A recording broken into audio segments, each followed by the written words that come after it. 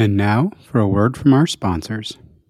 Are you fed up with hearing about the modern data stack, only to realize that what it really means is buy these half-dozen expensive tools and install them all just to get the data you need? You need right data.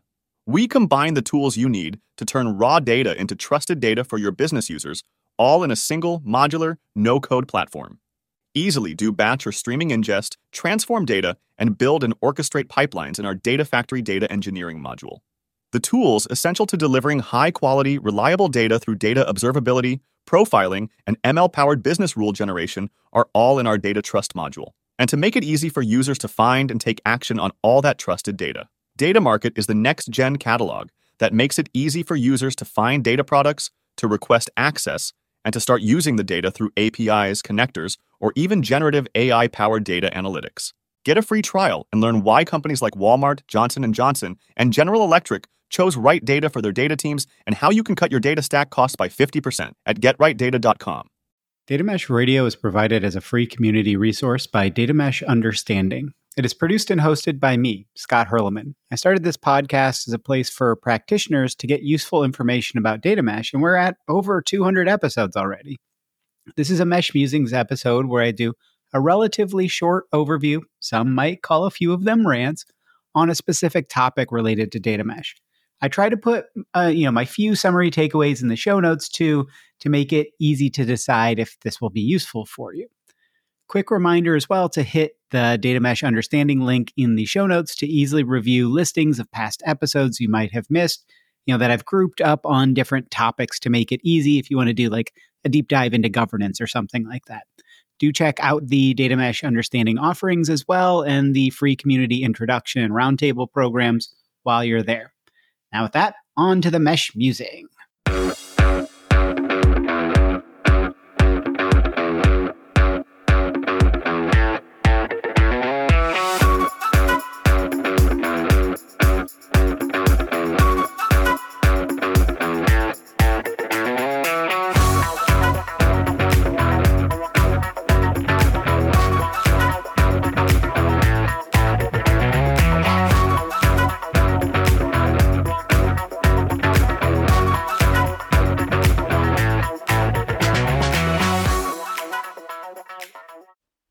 Episode 271, The Importance of Repeatability of Language to Scalability, Mesh Musings number 56.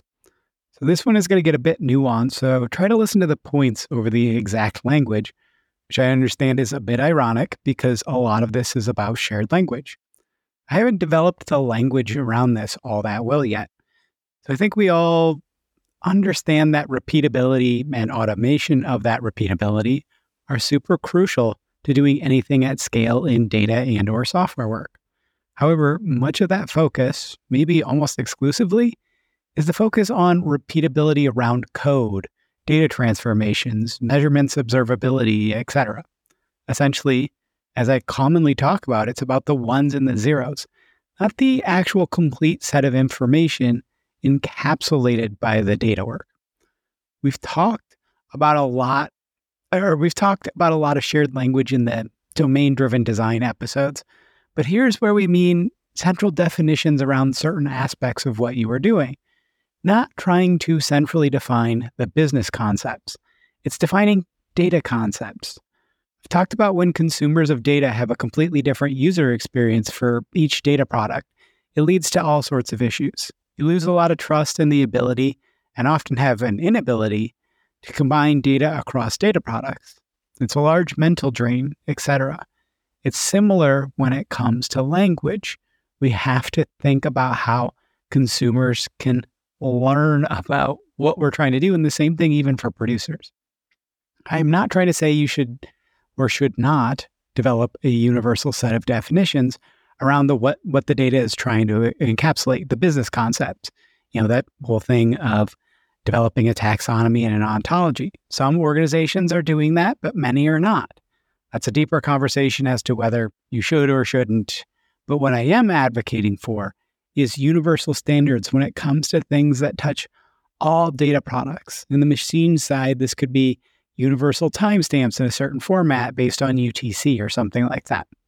So let's get into a core example, and I can show you what I mean.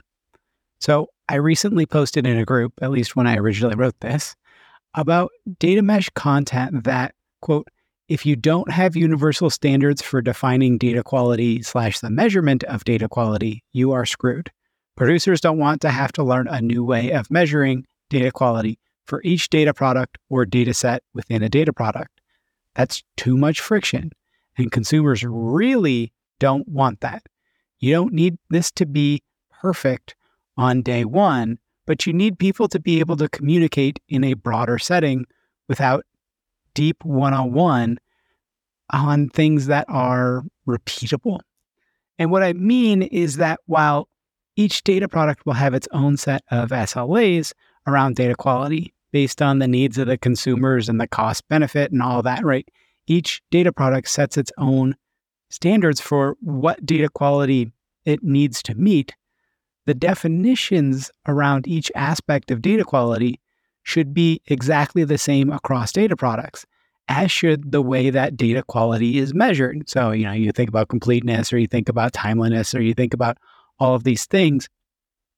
Those measurements should look the same. They should be reported the same across each data product. Now, you can have some custom data quality measures for a data product that are clearly defined as something different. They're clearly delineated, but every data product should also adhere to that core set across those things like, again, timeliness, completeness, correctness, etc. I've talked about measuring completeness a bit before. It's kind of wild to think about one data set having 4 columns and 4 rows, 4 total records, and there being 4 different measures of completeness. Think about each record missing one cell and that belonging to a different column in each of the 4 records. So, row 1 is missing column 1, row 2 is missing column 2, and so on, right? So each record has 3 of the 4 cells filled. That could be 0% completeness because each record is missing data. It could be 75% because each record has on average 75% of its data. It could be that you need columns 1 and 2, so 50% of those 4 records are complete and 50% are. It could be that you say every record must have at least 75% of the columns filled, and therefore it is 100% complete. How confusing is that going to be for consumers when you just say completeness and just give a number? And again, how time-consuming is it for producers to try and explain exactly what they mean instead of having some preconceived definitions to just adhere to, and if there's something different, then they call that out. So, look for places to have simple and standardized definitions when nuance isn't the value. Often in business context, that nuance really adds value to the data instead of only complexity. Find the places where nuance is far less often of value, and data quality is probably the biggest one because it's probably the biggest issue to gaining adoption and people trusting the data, right? You want them to understand what they're getting first and foremost. Since I started writing my books on data mesh success factors and especially success metrics, I think the more places you can find to make it simple to share understanding on the stuff that isn't the value add, that's what the central team is supposed to do. That's what computational federated governance is about. Not just access control and securing data, but scraping away the parts that don't matter, that don't add value, and then standardizing and automating and doing all of that. It saves time and effort for everyone involved. You won't know all of the places that you should be doing this at the start of your journey, but if you keep an eye out, you can find many places relatively easily where there's unnecessary friction. So really go out there and look for those places of unnecessary friction. So let's wrap up this shorter episode. The key points: there are places where nuance adds value. Many times explicit definitions around data aspects like quality or even SRE metrics like uptime and query performance, they're not the place where nuance adds value. Provide a simple way for producers to apply these scalable approaches. The platform should measure data quality metrics, for example, right? There shouldn't be a thing where the producers have to build this every single time if everybody's adhering to the same set of standards. Data consumers are having a hard enough time in general learning how to leverage data better. Find places to make it about learning about the information encapsulated in the data product, not learning a new set of SLAs for each data product. And consumers will thank you too, since it makes their lives easier. With that, you should see more of an uptick in data usage. Hopefully that was a useful mesh musing for you. Please do rate and review the podcast. It really does help. And if you'd like to get in touch and see how I can be helpful to you, check out the show notes. I'm pretty easy to find. As I mentioned, there are some great free programs in addition to some very affordable things around implementer intros and roundtables on the Data Mesh Understanding website. As always, if you have suggestions for guests or topics, please do get in touch. Have a wonderful rest of your day. And with that, now on to the funky outro music.